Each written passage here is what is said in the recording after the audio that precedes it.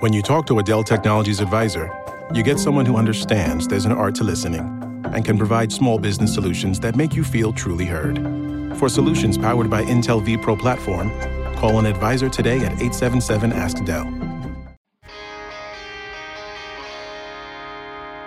Hey, this is Naina. You are listening to Talk CXO Live, and this is the second part of our conversation with Tirupathi Karthik, CEO of Napier Healthcare. We delve into Karthik's varied interests comprising running, playing squash, practicing yoga, and meditation. Happy listening. Now, in terms of yoga, you also have taken to yoga and meditation. So how did that seep into your life? Yoga is probably more from another friend of mine. He's a doctor. He actually spoke of the need to have a flexible body, and I think it started from there. I think we just started doing these Surya Namaskars. So there are about 2-3 couples that get together on a Sunday morning and do that. So I think that's good because now I suddenly find that I can do a lot more than just touch my toes, which wasn't the case before. Especially when you do something like a Surya Namaskar, it gives you all-round flexibility. Right.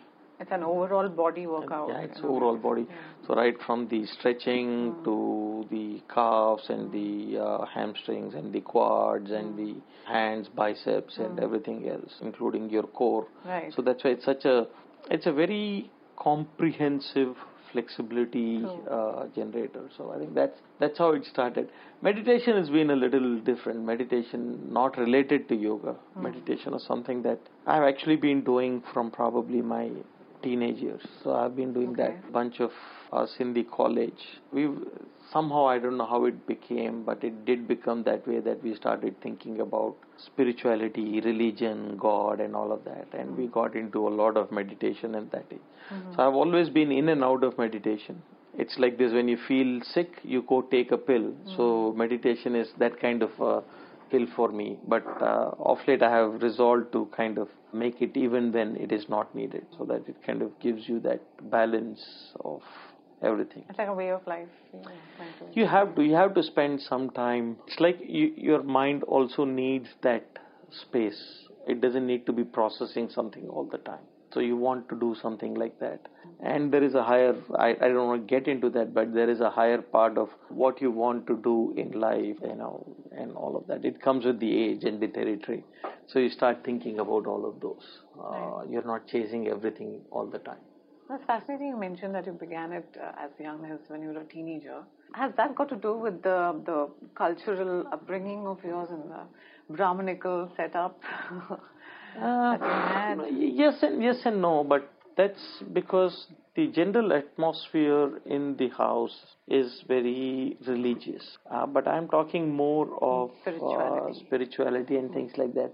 And I think it's also because I was fortunate enough to have friends and classmates who were on similar bases, and they were always curious about things. When you're curious about things, you start reading up, you start thinking about it. And all of us, in fact, that whole group of guys, we all were very good, and we wanted to read and read more books and do all of that. It's not something that comes to a lot of people that time. So it's also the peer group that you are in. So how did you begin practicing that, in the sense?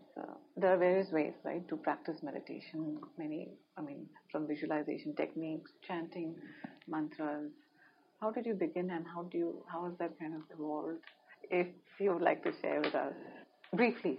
I think meditation, let me just say this without going too much into that, but meditation is anything that you can do without distraction. Meditation is focusing your mind on something, not necessarily God, while that is a good thing. I'm not saying some people might want to do, some people don't want to do. There are people who are very comfortable with the concept of God. At the same time, there are people who are rather uncomfortable with any thought of religion. Right. But if you recognize that meditation is all about our ability to focus our mind on something for prolonged periods of time without distraction. This could be running. Yeah.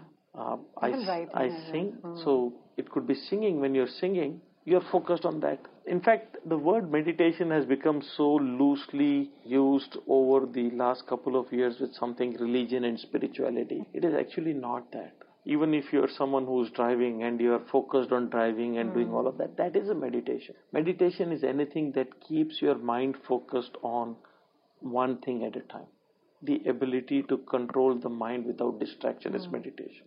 That is what is meditation. It doesn't have to be religious or spiritual or anything even.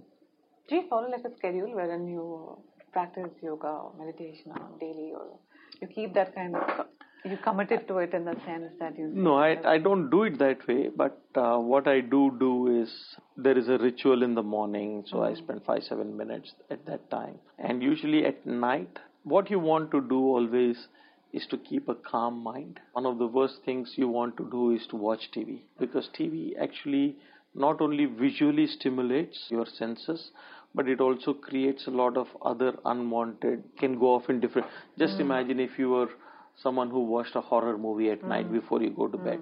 It can then have an effect on your sleep and things like that. So in many ways you try to calm your mind.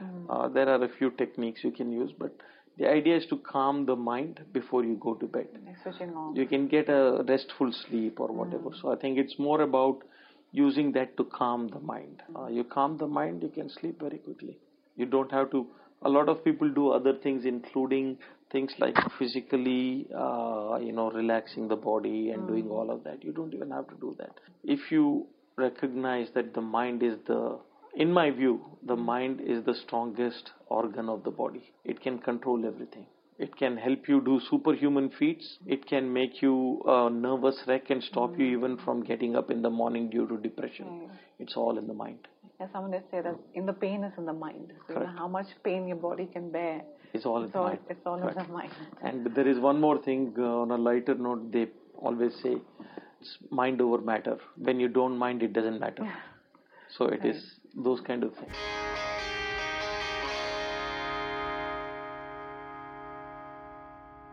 This upcoming school year, teachers are playing a critical role in helping families adjust to the new normal, whether that be in the classroom or at home. We need to support our teachers now more than ever. That's why Clorox is donating $1 million to Clear the List Foundation to help supply the resources teachers need to set their students up for success. Clorox is also offering you a chance to win $5,000 for your back-to-school needs, plus $20,000 for your local school to prepare for the year ahead. To enter, visit Clorox.com.